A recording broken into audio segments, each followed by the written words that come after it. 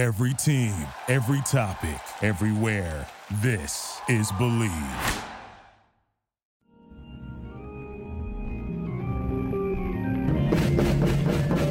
Welcome back to another episode of the Comedy Bureau Field Report. The Comedy Bureau Field Report is a member of the Believe podcast family. That's why I'm your favorite podcast platform, Believe, and the Comedy Bureau Field Report.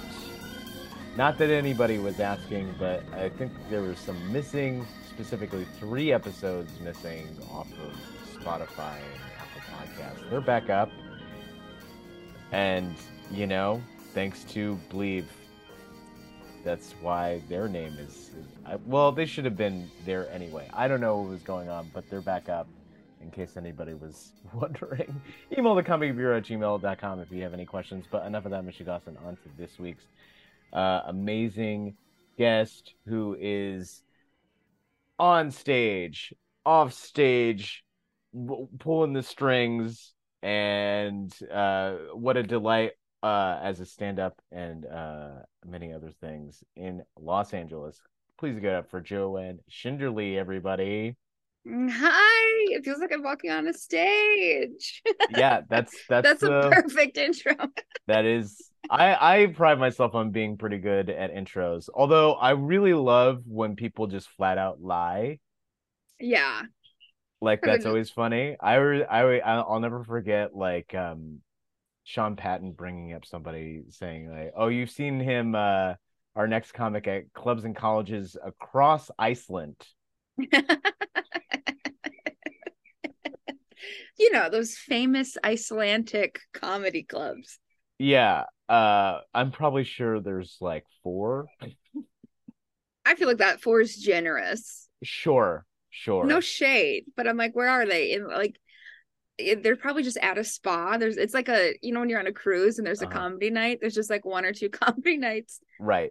It's some sort of, I don't know. Oh, don't you love that, JoAnn, when there's like a restaurant and they for marketing purposes will be like, let's say the restaurant's called Teddy's, but then they call it Teddy's Comedy Club because they have 1 comedy night. Yeah.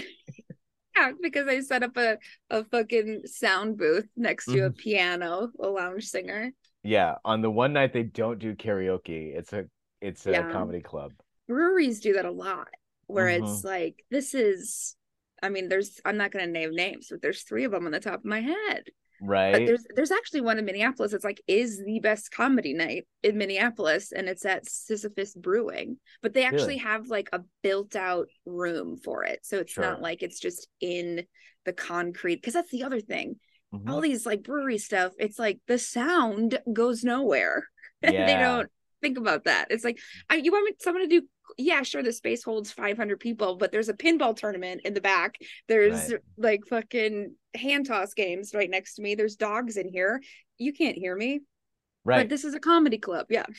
Oh my God. Yeah, that's downtown at Boomtown Brewery. They have an open mic, and it's usually done outside because I guess that sounds better. I went there for the first time. They used to have a show too. They used to have a show, I think, with different people running it, but the mic is run by a guy who works there. That's the other thing. That's a new trend too, of like barbacks being like, no, I want to run a comedy night. And like, no shade, because I've seen people grow with it, and I guess, you know, get it while you can. Sure. But I always think that's kind of funny too. I mean, yeah, if your job will let you do comedy, I guess go ahead. But that is, if you're wondering how a lot of weird alternative venues happen, that's usually the formula. Oh, I work here. So I work at this vintage shop, so we're going to do a show here. Yeah. But that's also, I mean, as a comic, we're all working somewhere, you know? Well, we should be anyway. Yeah.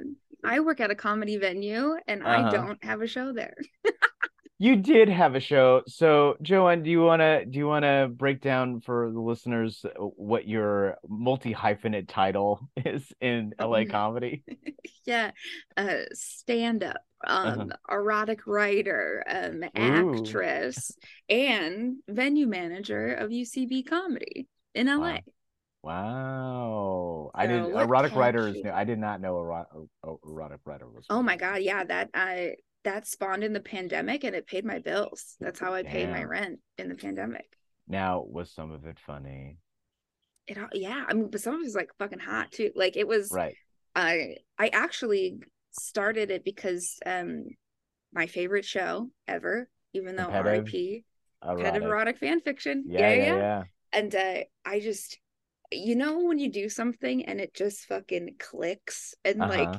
I've won, I think 9 out of the 10 ones I've been involved Hell with. yeah. And like there's just something on like both sides of it, like pre and in the moment. And Hmm. there's just something very fucking exciting about like I'm such a procrastinator that you give me a time limit, I'll Uh-huh. nail it. Right. But if left to my own devices, I'm like, oh, I'll get it done.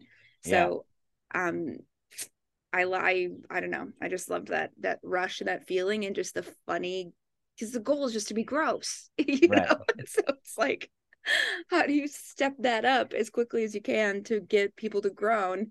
And then I took that love and made it into like stories for couples, or like this. I have this one client who's I've basically written him a whole book, Uh-huh. but he pays me in chunks. And so like Wow. his story is like has unfolded. He's introduced like some homosexual stuff in it, which is not his jam Interesting. outside of, yeah, I'm like very proud of him. Did you put that in the footnotes? Like, I'm Yeah, proud of you. proud of you. He was kind of like, he was like, because people give me what it's just names and like a situation. So you're um doing on like commission, like people yeah, commission you. Okay, cool. yeah, it's called JoJo's No Nos. Uh-huh. It's great. That A is fellow great. comic, Jordan Dahl, made the graphic for it. That's awesome. Yeah. Well, what is if the intention to win competitive erotic fan fiction is to be gross, what is the intention here? Because people are paying you. Um, to be historically accurate Real, about real like number one. Wow, getting a lot of period pieces, yeah. huh? Well, I had a couple that wanted, she thought it'd be funny for their anniversary if it was like, she's like, can you make it like Amish themed? Because she's like a city gal. And I was like, for sure. And I did a bunch of research about like Amish weddings and like Uh-huh. what that marriage entails. And so, or like the pre-rituals and stuff like that. And Right, so, right, right. I want to make sure I was doing justice. It wasn't a, oh, I thought it was you were gonna go the Rumspringer route. No. This was more like a lot of like hand me down like linens from the mother, just like funny, like gross, like awkward, gross, sexual, but like Mm, loving. sure. This feels almost not R-rated. No, I mean it's not. Yeah, the goal isn't to be like fucking like Family Guy dirty. You know what I mean? Sure. Like it's more. uh it's very, I don't know, I believe in myself as a writer, and I think that it's a very good mix of novel fantasy, but also like humor in it, of Sure. like full circling. It's kind of like an erotic Seinfeld episode, but that's my jam. And then other than that, then you get a Mhm. day job as you do, Right. and this since November.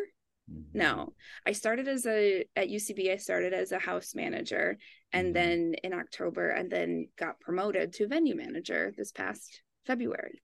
Right. Wow. There you Yeah, go. And you're a very good stand-up. I appreciate that. Yeah, don't forget that. Don't I? Sometimes I do. So you know what? I appreciate that. Yeah, well, because sometimes the comfort and security of sort of like a Money. manager yeah, money, dollar signs. I mean, I think that was it was either last week or the week before where like, you know, oh, I think I was actually just talking to somebody. They were like, I've just made peace with the fact that I am at least working in comedy. And Mm-hmm. like, while that's not, I'm not really getting to achieve my quote unquote dream. And it doesn't seem like I have like a path to that right now. At least like I'm in comedy and making money doing it. And that's Yeah, fine. Yeah. yeah. I mean, that's also where like at a certain point you have to adjust your expectations or like dumb down your delusionalness, I guess. I don't know. Right. I Because mean, it does. it's Go ahead. it's mostly luck. It's Yeah. mostly right, how many thousands of very, very funny people who have just fell off, that should be the most famous Right. because they just, life happens and needs happen and, Mhm. Yeah. It's kind of upsetting, yeah. And comedy isn't big enough where they're gonna get their documentary like 10 years down Right. the road. Right. Like whatever happened to, yeah. Yeah.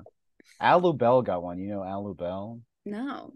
Alu Bell was, one of those like I dare say classic stories of like someone who was like big in the 80s and then when the bubble burst it kind of like fell off.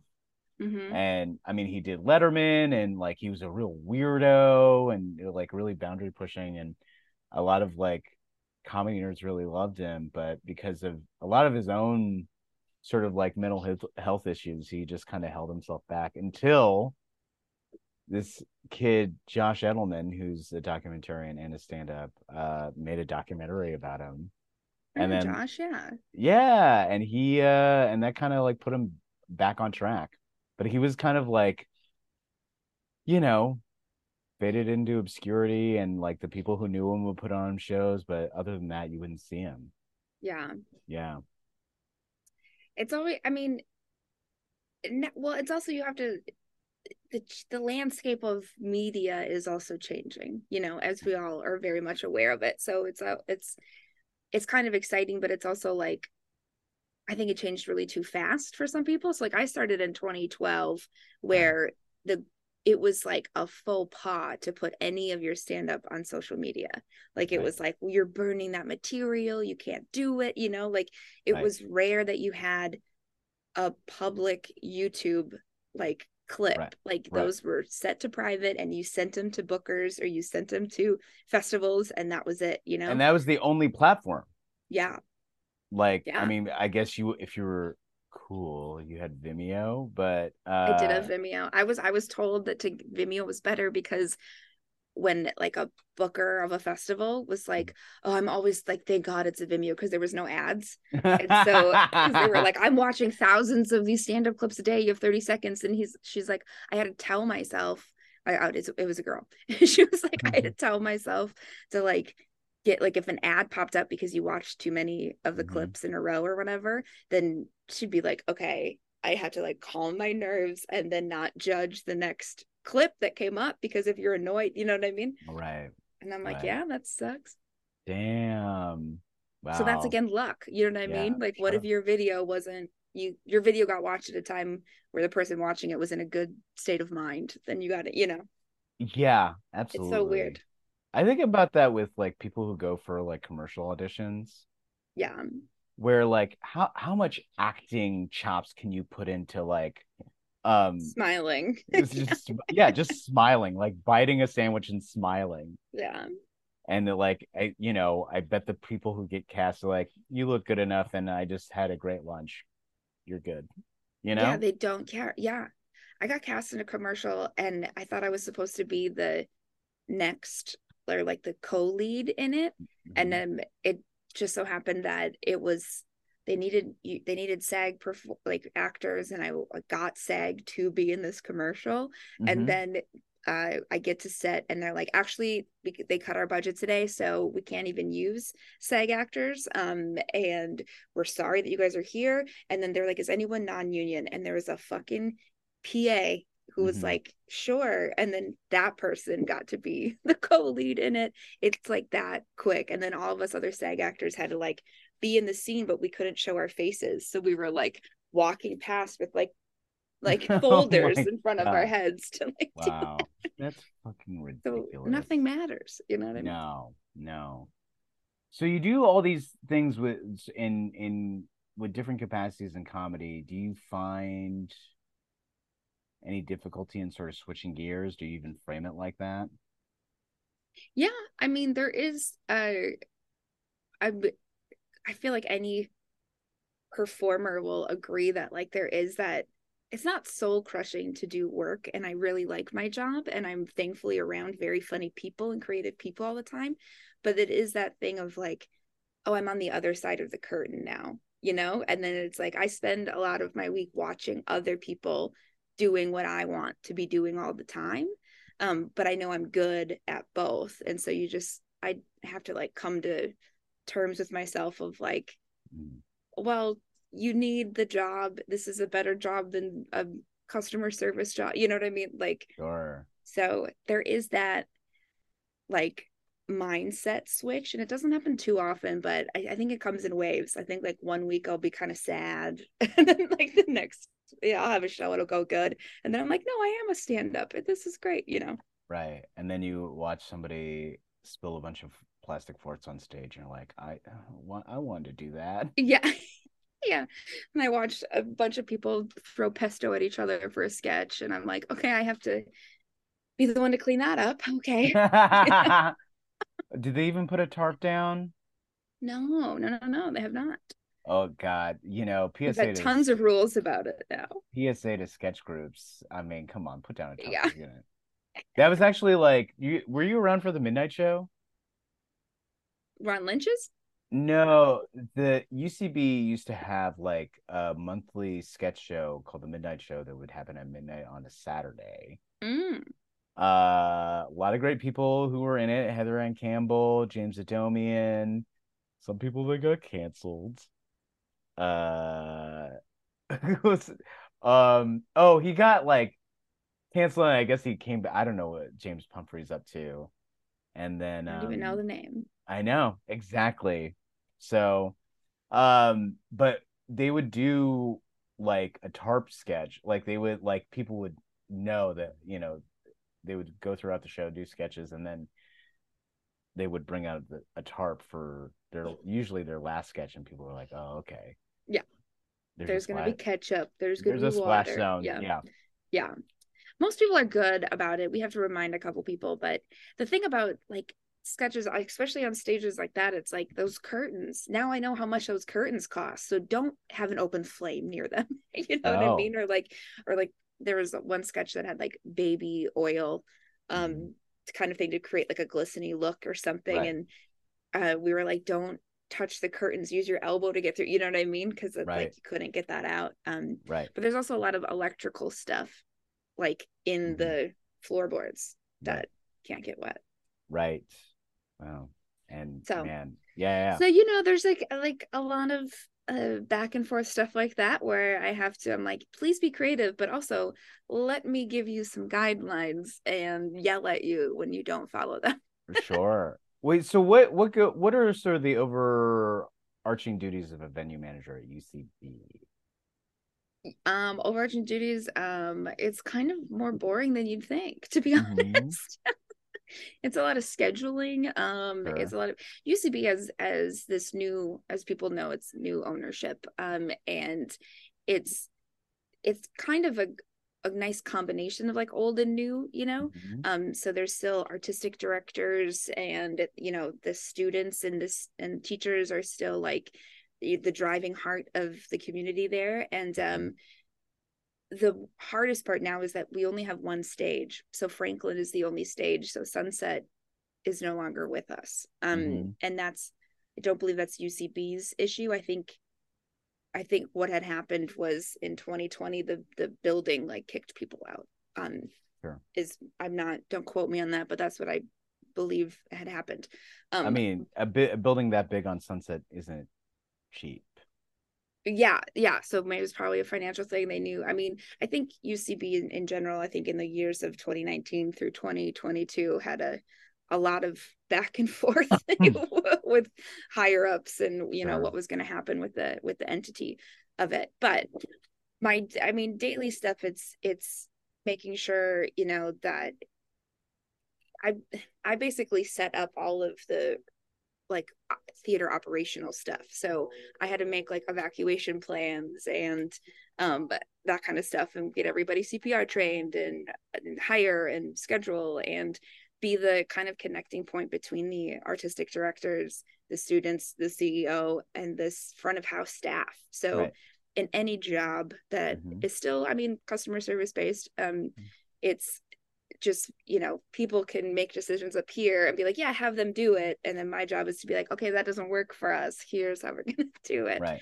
So it's a lot of like ticketing and stuff too.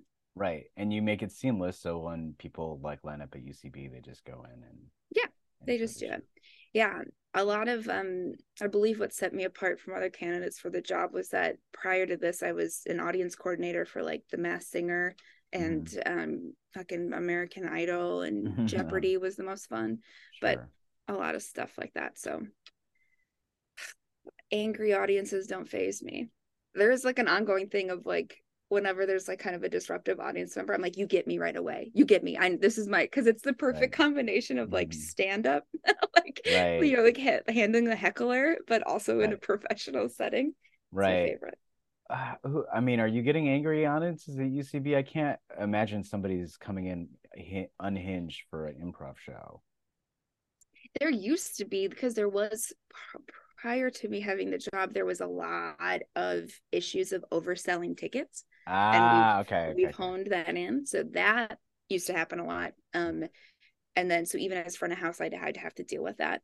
And then now it's mostly just people like wanting to recording, like Ben Schwartz did his first comeback show at UCB like 2 nights ago, or a couple last week, I meant to say. And that was so fun, but we, reminded like no recording kind of thing. And so we just had to make sure people weren't, you're welcome to take a picture, whatever. But like some people will full on like concert style, like just record the whole thing and watch it through their phone. And you're like, no, it's 100-seat theater. Just enjoy yourself IRL. What are you doing? Absolutely. That's what at Largo, the guy who does the announcements at top, he says it like 3 times. Yeah.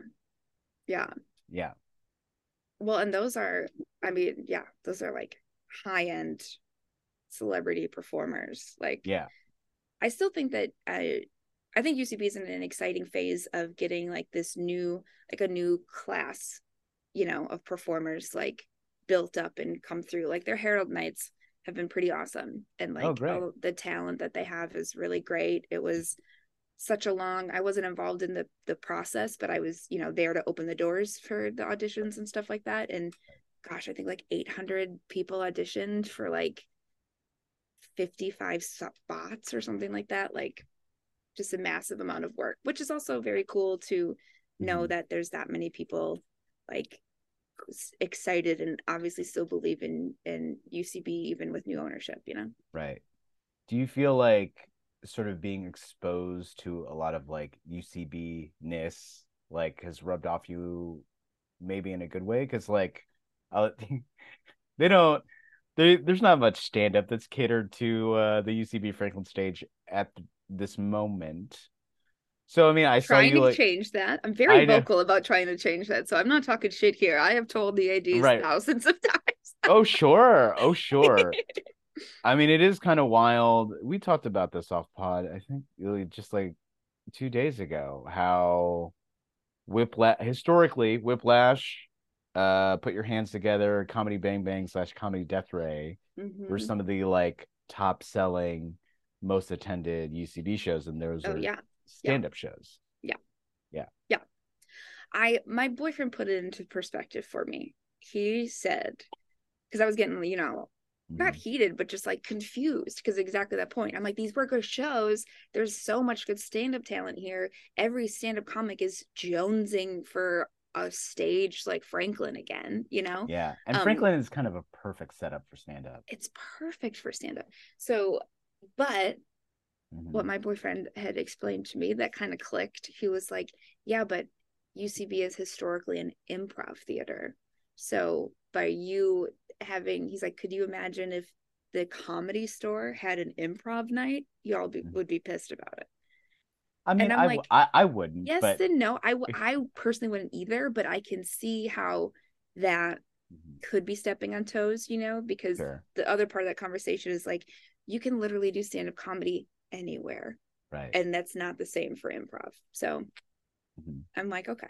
Did you I point out guess. to your boyfriend how ridiculous it is? There's no improv at the improv. I thought about that. Well, that was his first example, and then he backtracked and was like, that no, let me say.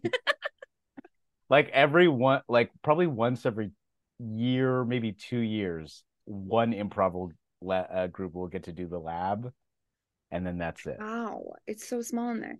But also, like, I want to know, I don't know the history of the improv. How did they get their name from something else? Uh, this is actually a fun story. So, the original improv was called the Improvisation, Mm-hmm. opened, I believe, in 1954 in New York, in Hell's Kitchen. And the name was coined at a time where improv as a comedic discipline had not been coined yet. Mm. Like Nichols and May, Oh, yeah, yeah. and all that. They weren't, what they were doing was improv, but they didn't call it improv yet. Yeah. So the Improvisation became like a spot to do sort of stand up, and that became part of like this rising tide of stand up comedy. Um, and then because everything has to get shortened, it got shortened to like the improv. Yeah. And then it just got called that. And I think there was like some legal dispute where they're like, you can't call it the improv because you guys don't do improv. And Yeah. they and I think I might be misquoting whatever the decision is, but essentially the judge decided, well, the improvisation, aka the improv, existed before improv as a comedy art form Before Del existed. Close coined the fucking Yeah, term. Yeah. yeah. So it's like they got there first, so they get to keep it. Yeah.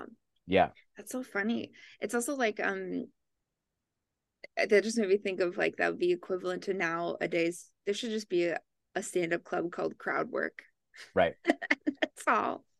We're not far off. You know that there's a comedy club in Bellflower called the Stand Up Comedy Club. The stand-up comedy club. Yep, exactly. Because they were just like, we want to be very clear what we're offering, and maybe it's an SEO thing. That's smart. Yeah, That's smart as hell. but I hate the name so much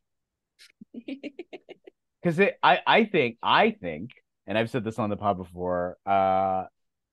If it was called the Bellflower, that would have been so much cooler. Yeah. Yeah, and then it's in Bellflower, you know. The Bellflower is a great name. Yeah, the Could have a stand-up great comedy. logo. Yeah, the stand-up comedy club. I mean, that's just like that's on par with like Tommy's Chuckle Hut or whatever, you know? Yeah. All those like terrible 80s comedy club names. Yeah, where the logo's just a microphone. I got it. Oh yeah. Oh, that image of stand-up comedy will just always endure. Some like dude with a beard just laughing into a microphone, or just like sort of cringing in his face while also holding a microphone. There's or just like it's just a big mouth. And you're Mm-hmm. like, okay, cool. Yeah. This is where happy happens. Got it. That should be UCB's new tagline. This is where happy happens.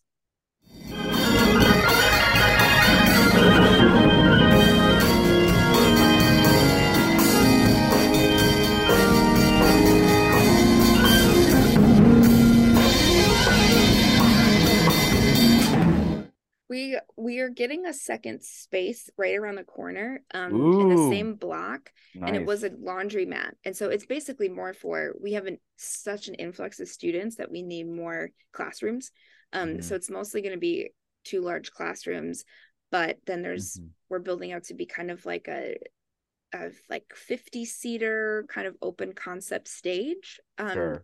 And so, but I think what was missing a lot, and I wasn't involved in UCB before this, so I have Mm-hmm. such a different mindset of Right. in these, in every meeting we have, I just don't have the emotional or historical connection to Sure. UCB. I'm like, cool, I've been on that stage for stand up, a handful of times, but not, I never took classes or anything. Right. Um, and so I think that there was a place called the Inner Sanctum. Yeah, Terrible name, by that the way. I don't know why it grosses me out every time I hear it. I yeah. don't know why, but what a You get terrible name for yeah, something. blame former owner Matt Besser for that. I'm sure, and if he listens to this, he'll probably try to get me fired. But I just don't. Uh-huh. The word sounds so fucking gross to me, but it used to be like a hangout coffee shop space. Yeah. And so there was that, which did harvest community, which I do think is positive. And so there's that lack of space where people can gather. So this cleaner space around the corner, it's by like, it's in the, it's right across from Gelson's, like in that parking lot space. That'll be kind of like a hangout area too. But speaking of names, it's called, the sign still said Cleaners. And so the owners are like, we should just keep the sign. And I'm like, it should just be called UCB Cleaners. That's such a funny. That'd be great. Yeah. That would be great. That would almost kind of be like the Clubhouse, another sort of indie improv venue in LA, where they technically do have a sign, but you can only read it if you're there. You can't like read it from afar. Right. And they only have the old signs, which apparently that storefront business was 3 different businesses at one time. Oh, yeah.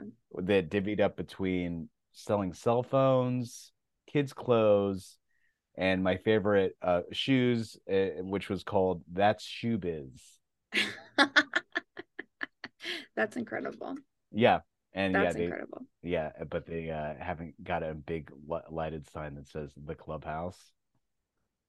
I mean, they don't need to. Every time I think of the Clubhouse, I'm just like, it's John's and then the cage doors. Sure. Yeah. That's how I tell it. It's like, just, it's next to the John's. Yeah. No, I think that's important for you to get like really neighborhoody here. Like, so UCB Franklin exists in a part of a very like niche neighborhood called Franklin Village in LA, which essentially is just 1 block, I think. Yeah, I wouldn't even count Clark's Diner, formerly Cafe 101, as part of Franklin Village. No, I always think it's closer than it is, and then I walk there. I'm like, oh, this is kind of a walk.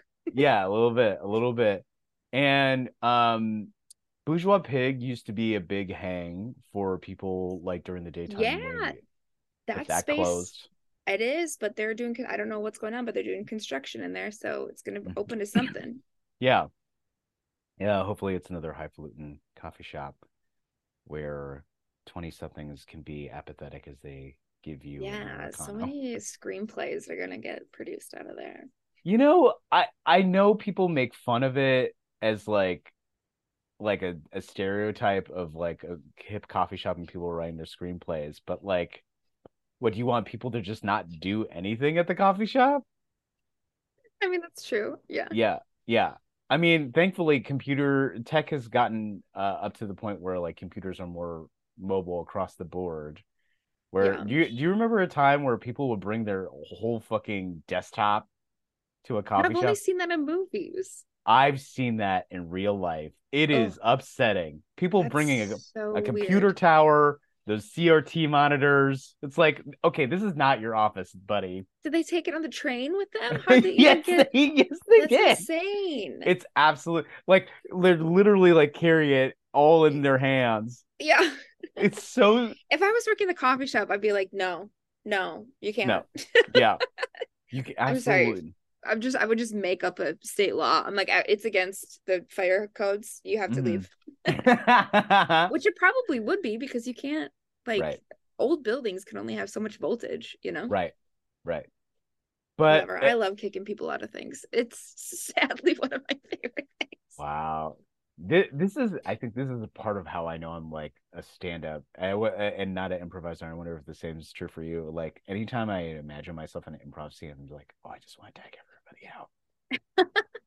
Or I want to do a sweep edit and just like, your idea is stupid. Like, let's. Thankfully, I don't. I kind of started an improv, and like, I do think I've, since watching improv a lot now, you know, in the past year, there are moments where I'll be like, fucking edit this. What are you doing? You know? Right. But then you kind of wait through that awkwardness, and then someone fucking buttons it in a beautiful way that wouldn't have happened if the edit, you know? So like, there is a trust with who's on stage, but if you don't trust the person on stage, and you don't even have to know them, even if you're an audience member, you're just like, I don't think you're funny.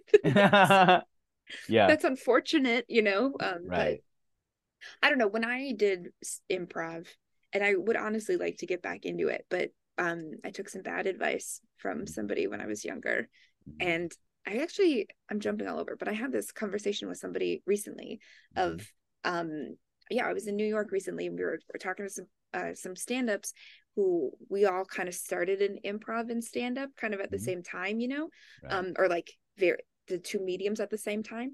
And at some point was told you have to pick one. And which is such bad advice. It's such bad advice. Yeah. But back then, that is what people thought. And of course, it was always some fucking dude who was just bitter, and just, every single person who said that they were told that described the same type of piece of shit who was just like, in it for 50 years, never went, never left their hometown, blah, blah, blah, divorced. And it's just like, you got to pick one. You can't do both. And I took that advice, and I thought I was better at improv. And this person who actually did both was like, no, you're way funnier at stand-up. And I was like, oh, okay. And then I just did only stand-up. And I also worked at a comedy club up there too. It was an improv club. I bartended. And so I was taking classes there, and just did their open mic. I never took stand-up classes, but I don't know. I just regret that. I regret that a lot, because I do believe that I'm more of an animated type of performer. And so to be able to try to hone in on that would be great. So I don't know. But when I was performing, I do like the group mindedness of it. And I do believe that really good performers can train themselves to be good at both. It's two different parts of your brain, Right.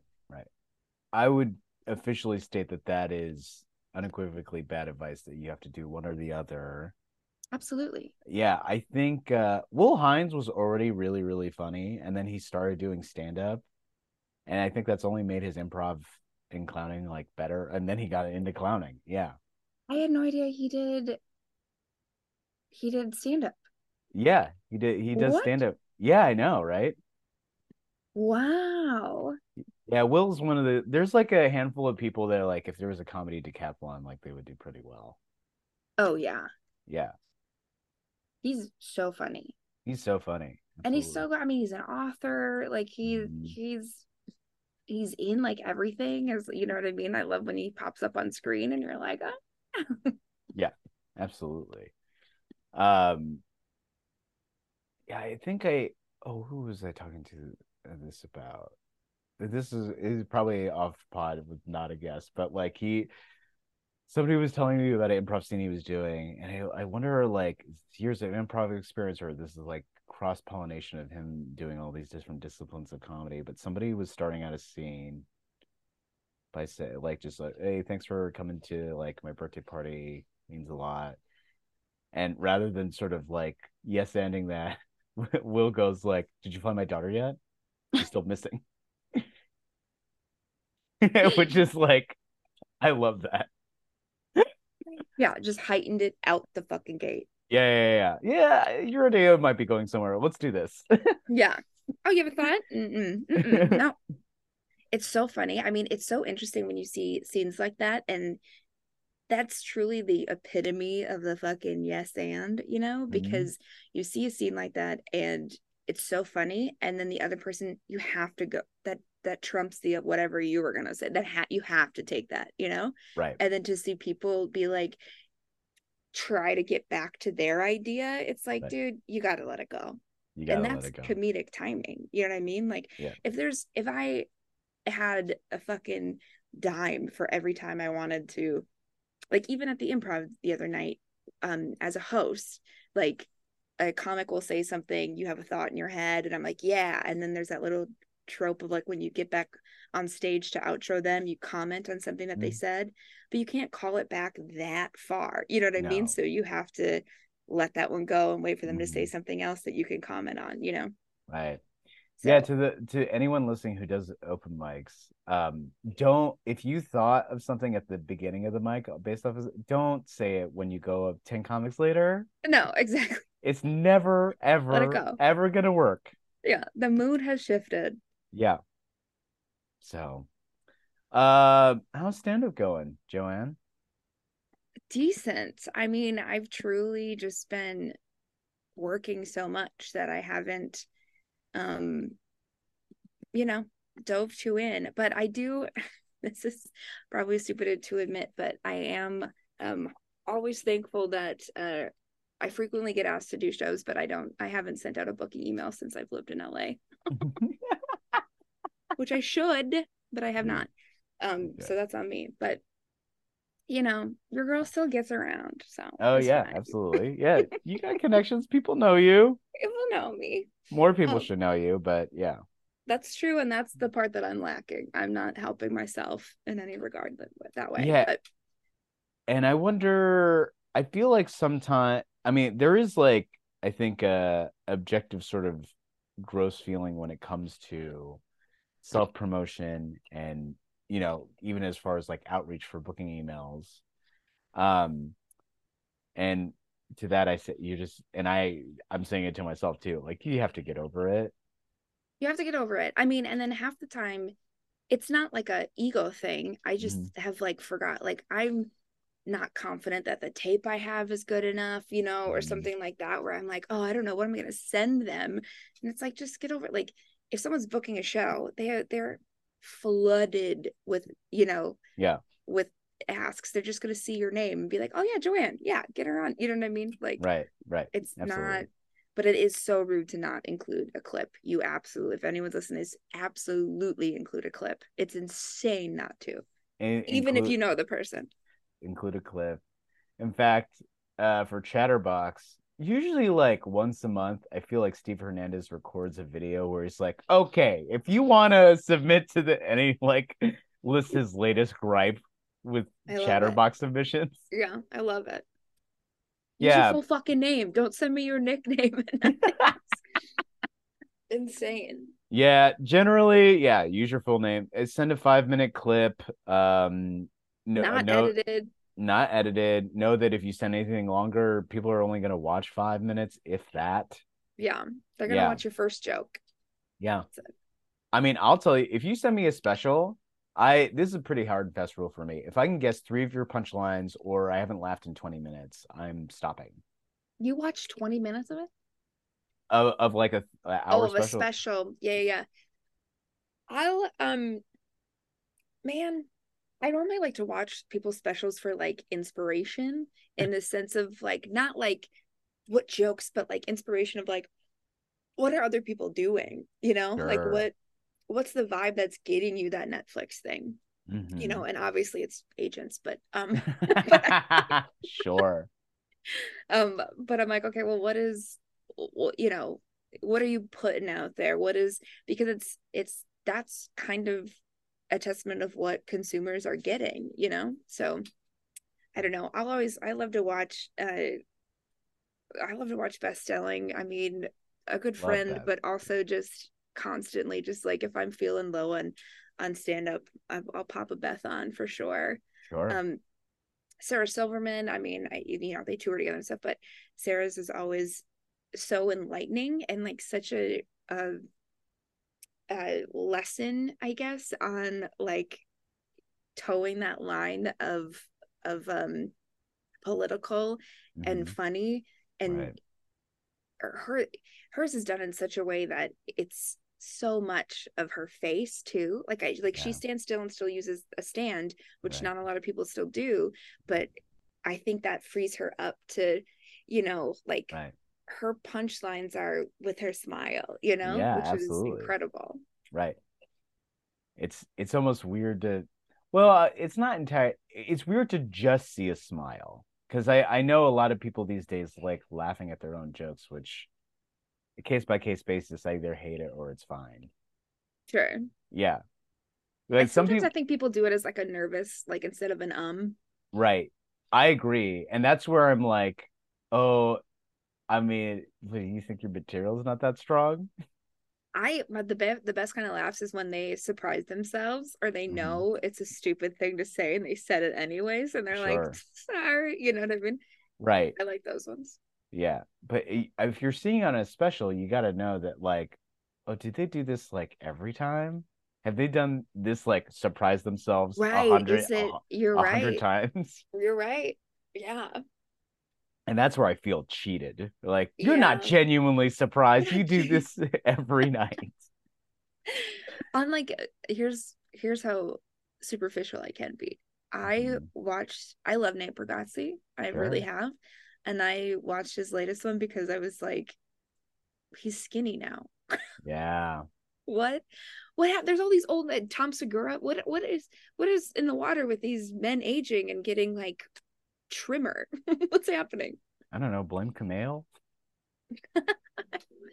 I kind of love that. Do you think he'll ever do stand up again? I kind of love that he just like dipped out and is now Marvel Universe. Right. People keep asking me that question. Actually, last year at Vulture Fest, he was like on a panel, and Jesse David Fox cleverly like reminded him of a joke he used to tell, and then he like finished the punchline, and then it got a huge laugh, even though it's like an old joke of his. And he's like, it reminded him how good it felt. So like, Yeah. Jury's still out whether he'll do it or not. Yeah. Again, but I bet Iowa Debris is just gonna act now because she's doing so well. Yeah. Yeah. Hannibal Buress is back. Hannibal, is he still being a fucking issue tune now? I think he's this next tour is just stand up. I don't know if he's DJing. Okay. Yeah, Probably might be, but uh-huh. It was an interesting trajectory to like see him do gibberish rap, which made fun of rap, and then try to become a real rapper. yeah. Yeah. But also, I mean, performing is performing. So if you Right.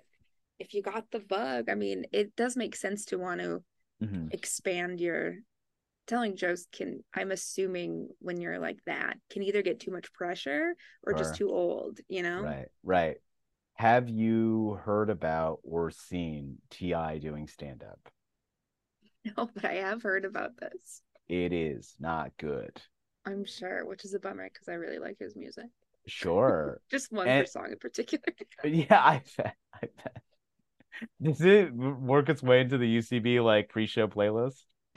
Yeah.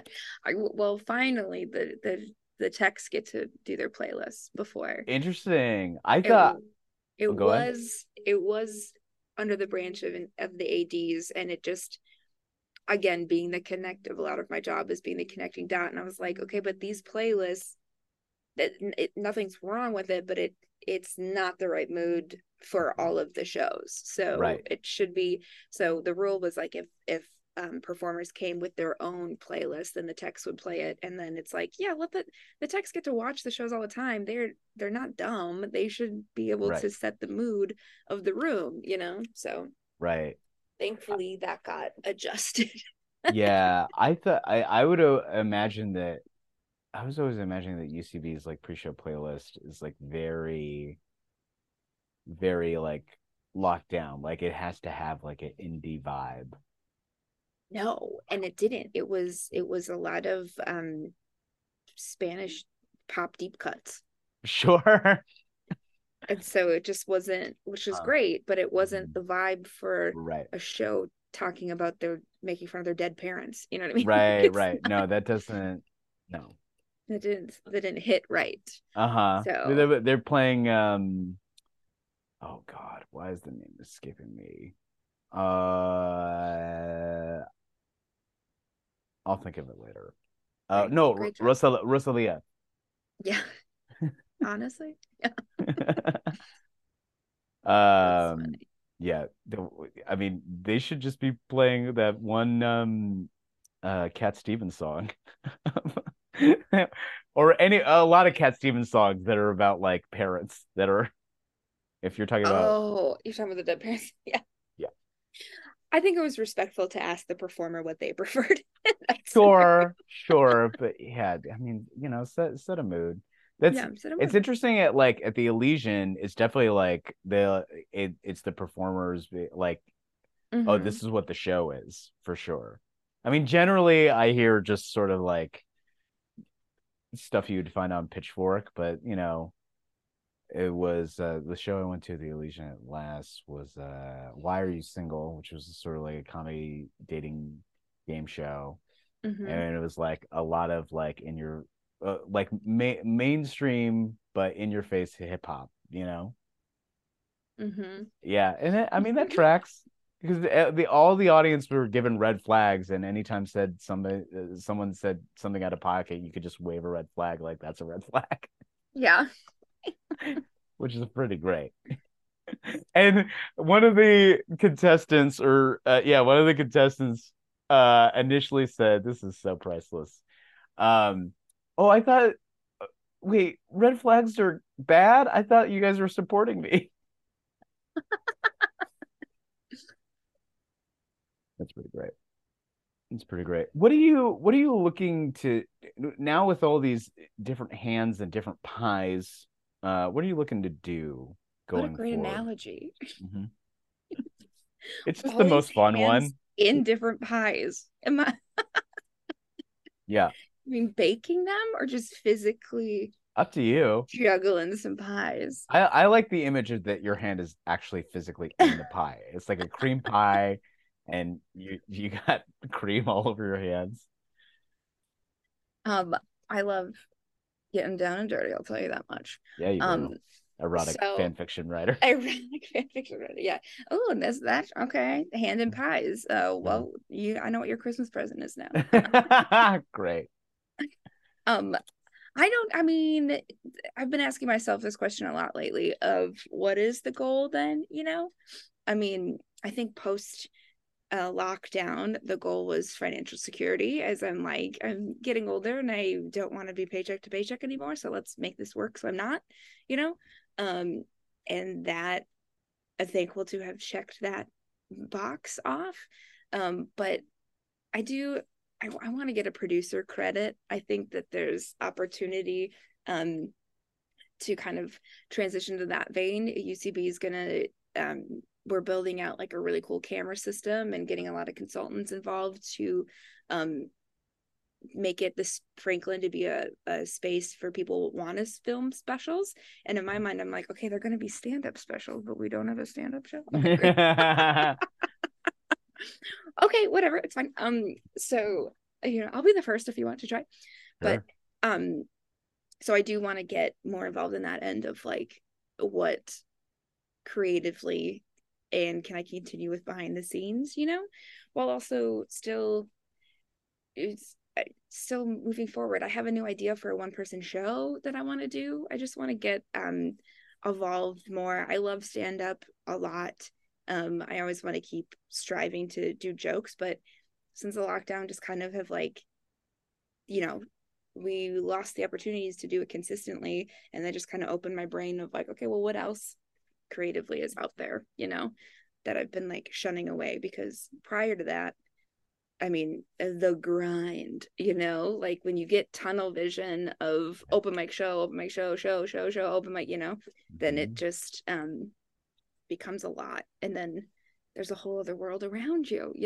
Yeah, absolutely. And where do you think you're gonna get that material? Exactly. Yeah, Yeah. I Once you exhaust all of your family trauma, then you have to you have to go out and create your own.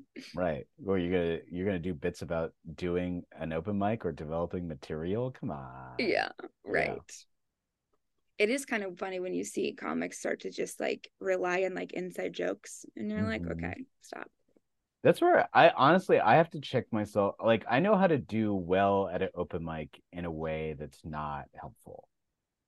Like if you're playing to just comics, like there's like ways to do good, but you're like not developing material or anything. Yeah. Yeah.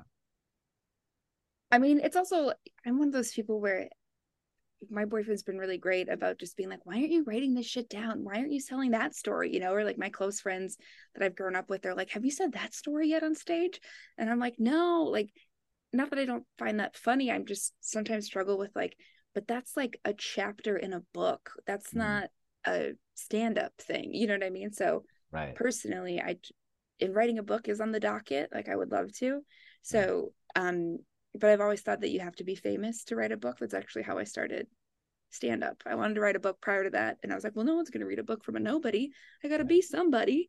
And Right. then I saw that like Chelsea Handler does stand up. And I was like, okay, I'm going to do that then. Right. So I think that's there's, the yeah. because the guy I started stand up with, he wrote a book before getting into stand up, and I told Yeah. him, no, no one, no one knows you did, and self publishing is like a bad luck. Yeah. So Yeah. uh, at least do stand up. Right. Yeah. And then well, we're not friends anymore, and I don't, as far as I know, he doesn't do comedy. So that book never went anywhere, and honestly, it shouldn't go anywhere. It's not good. What's it about? It is essentially a blend of stories and of growing up as a uh child of divorce and it being very sad and weird one-liners. One-liners for a book. That's interesting. I feel like Yeah, yeah, one-liners need delivery. I know. No, it's like as interstitials in between the stories, I guess. Yeah. Instead of, I don't know, doing a chapter, you could just have a chapter, you know. He called it Toothpaste and Orange Juice. Not a bad title though. No, it's not a bad title. This is probably the best thing about the book. Not that he's listening. Well, if he is, send me a copy. I'd love to read. How nice of you. How nice of you. JoAnn, do you want to do some comedy news? Hell yeah. Oh, righty then. So excited.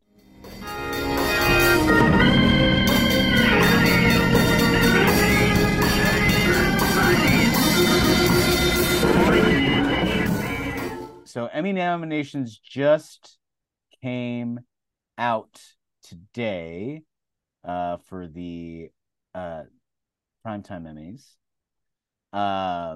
And well, I'd be curious at your thoughts. So I'm not gonna read all of them. They're just anything that's comedy related. And thankfully, well, of course, the Creative Arts Emmys, they're important, and people who are nominated for that, of course, they're artists, but like it makes the Emmys a little incongruous because like in total, the primetime Emmys and the Creative Arts Emmys together, it's like 70 categories or something like that. Yeah. It's a bit much. All right, so best comedy series nominees are Abbott Elementary, Barry, The Bear, Jury Duty, The Marvelous Miss Maisel, Only Murders in the Building, Ted Lasso, and Wednesday.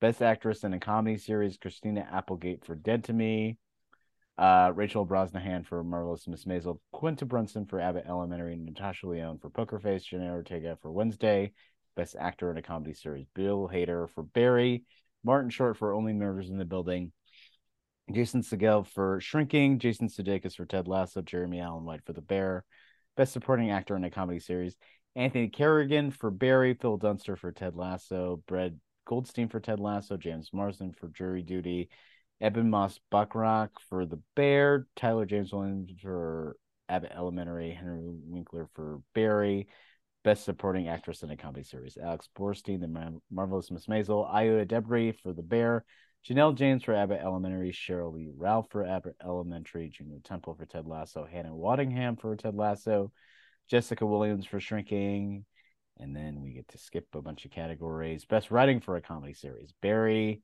The Bear, Jury Duty, Only Murders in the Building, and the other two.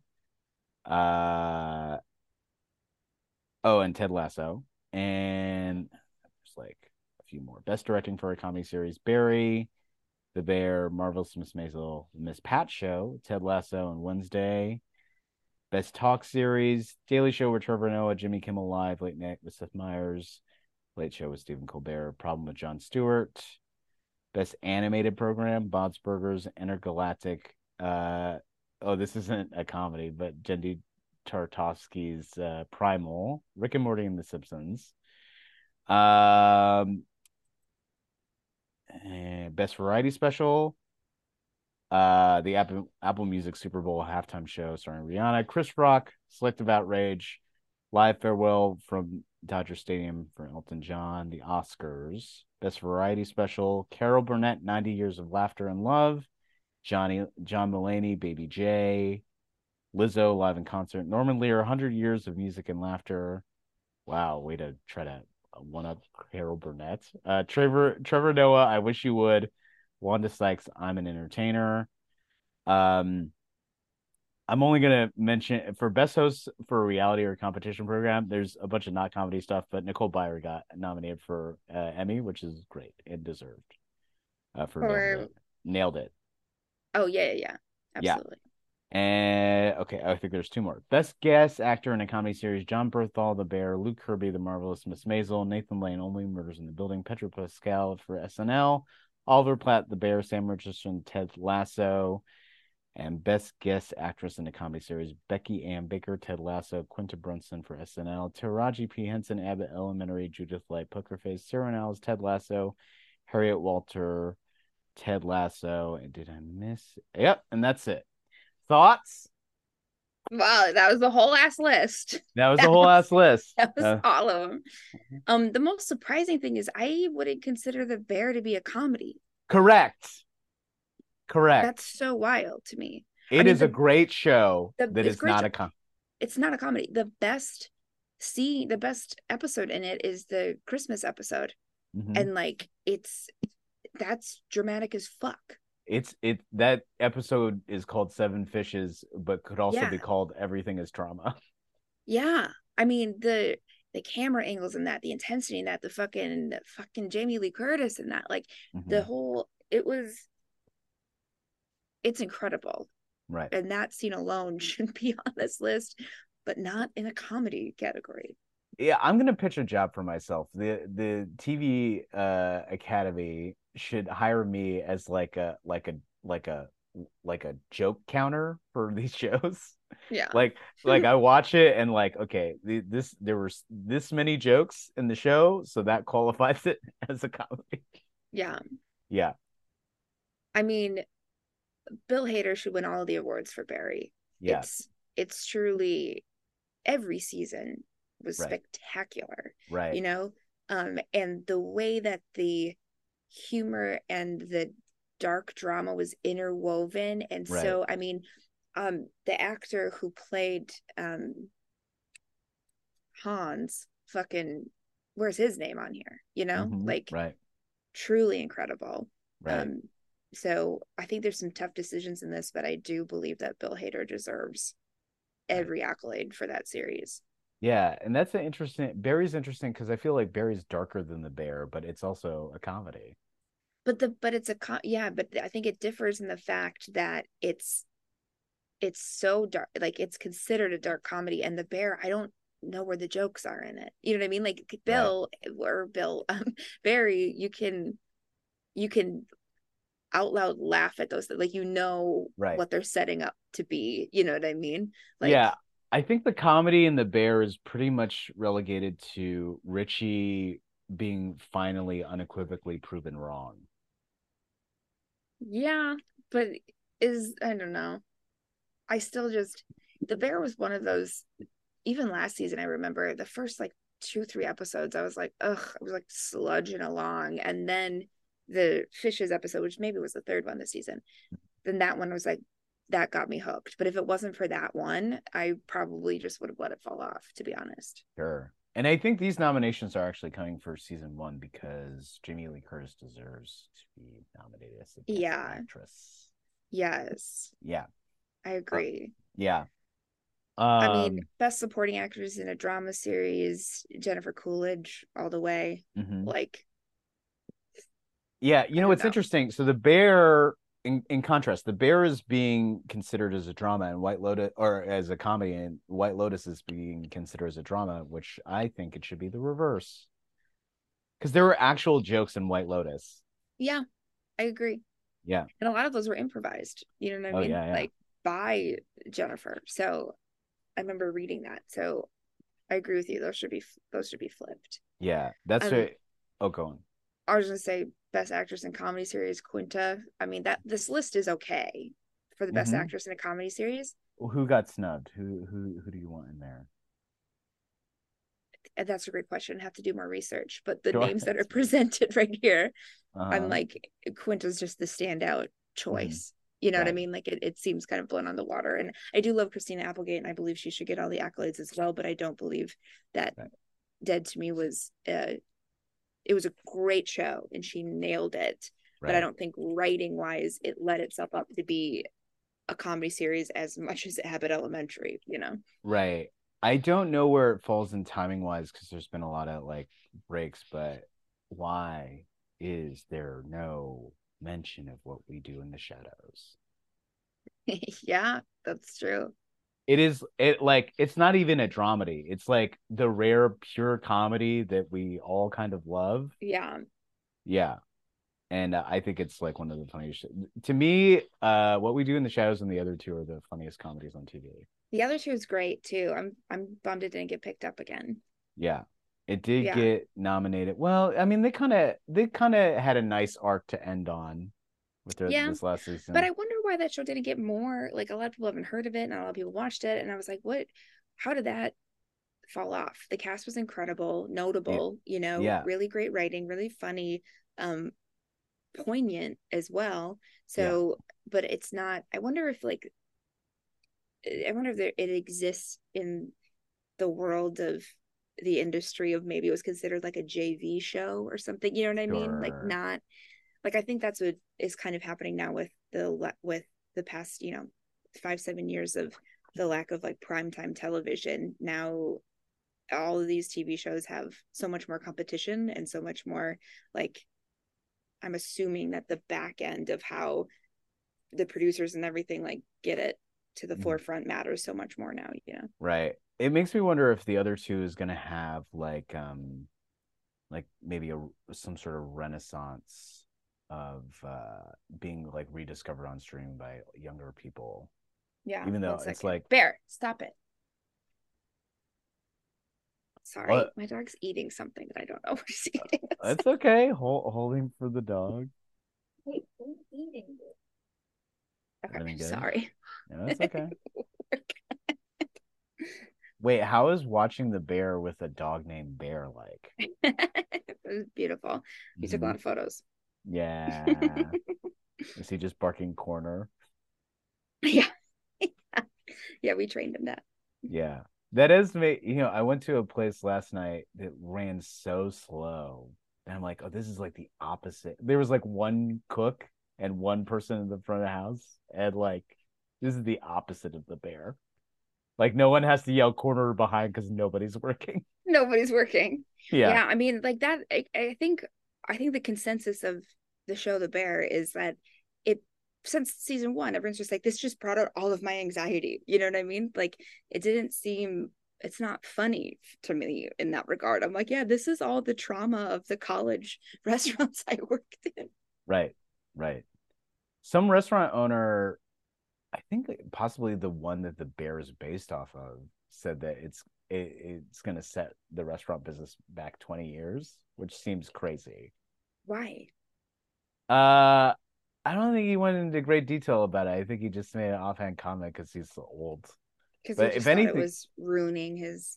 right. Yeah. Wait, so things should be like I feel like it shows how hard of a job it is and how much you have to love it and the beauty of it and how heartbreaking it can be.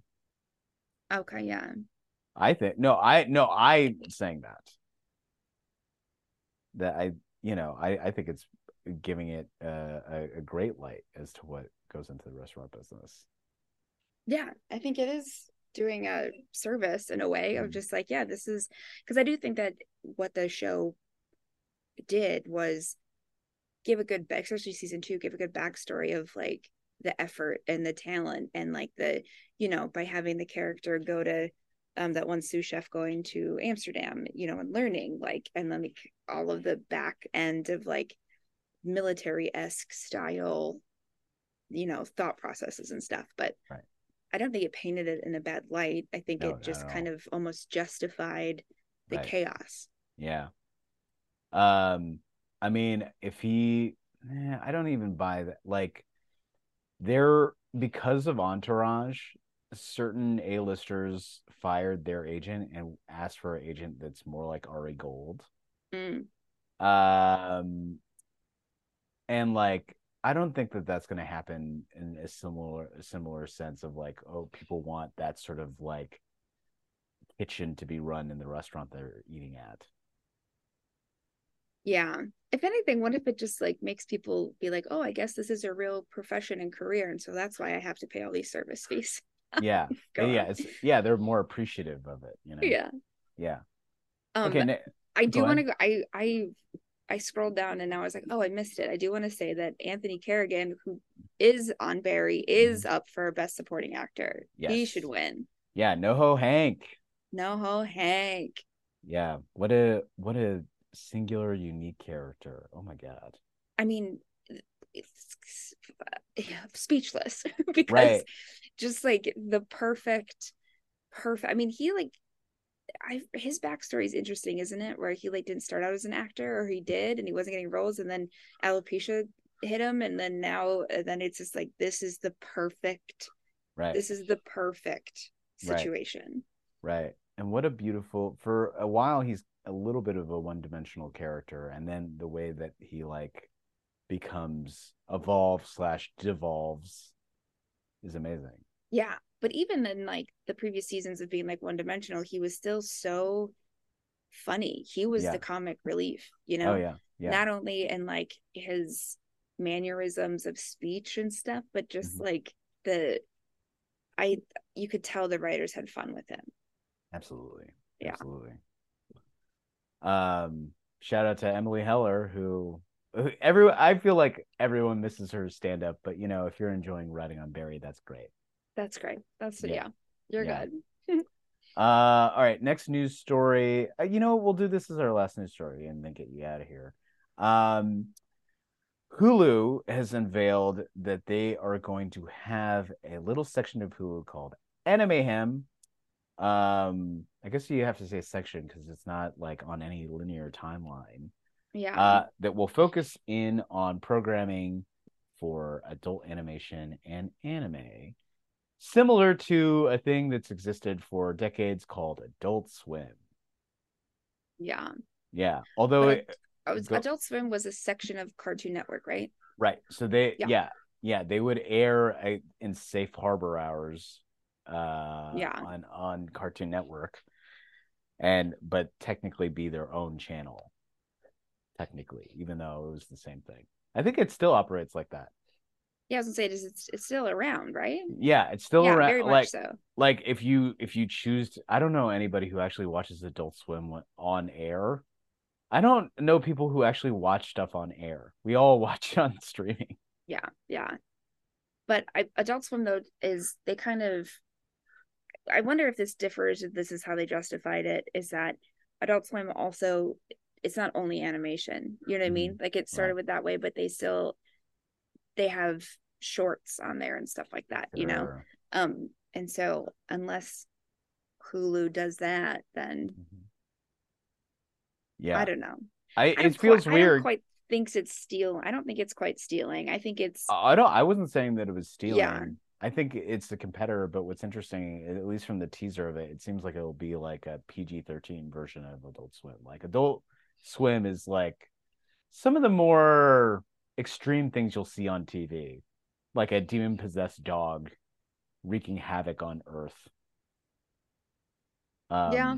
Yeah, that's a thing. I mean, but this clip that you sent me, it looks like it's just all of they're just or putting together all of the American Dad and Mhm. Archer and the new ones, you know, Right. that All the North Fox based and what. Disney properties, yeah. Yeah, it's truly that's all this seems like. Yeah, and that's where it's like, all right, well, I don't know how that's supposed to be appealing, but cool. Yeah, Yeah, I mean, maybe it'll spawn to be like they're starting with this point to get people in, and then they'll start releasing new cartoons, you I know. guess that's the hope. Huh? Got Am I it? there? Yeah, I think I'm there. No? Okay. Yeah. I think it's You should have this replacing. jar. I made some tea. It looks like a jar of piss. Wow. Okay. I think it might be replacing Fox Animation Domination that was linearly on Fox, or Fox ADHD. Um, Problematic name. Um, Thank you so much for joining me, JoAnn. So lovely to have you on. Thanks for Uh, having me. What a great conversation. Absolutely, absolutely. Where can people find you online? Is there anything else you like to promote? Yeah, hit me up on Instagram, I guess, JoAnn.Schinderle. If you just type JoAnnSCH, I'll pop up. Yeah. So do that. And come grab a erotic fan fiction story from me. At JoJo's No-Nos. JoJo's No-Nos. Yeah. I'm Jake Berger. I create the Comedy Bureau. You can find the Comedy Bureau at thecomedybureau.com. At the Comedy Bureau across socials, at Not the Supermarket on Instagram, at Twitter at MFJ Kroger, and I'll pick another platform to replace Twitter. Don't bother me right now about it. So many great causes of support. So I ask that you please support those, but if you have money and generosity left over, please support the Comedy Bureau. Do you have anything to say as we sign off here, JoAnn?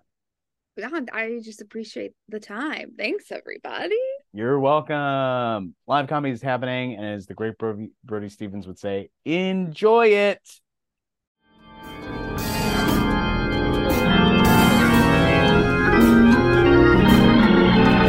The Comedy Bureau Field Report is recorded, produced, and edited by Jake Kroger. Music by Brian Granillo. Artwork by Andrew Delman and KT. And part of the Believe podcast family.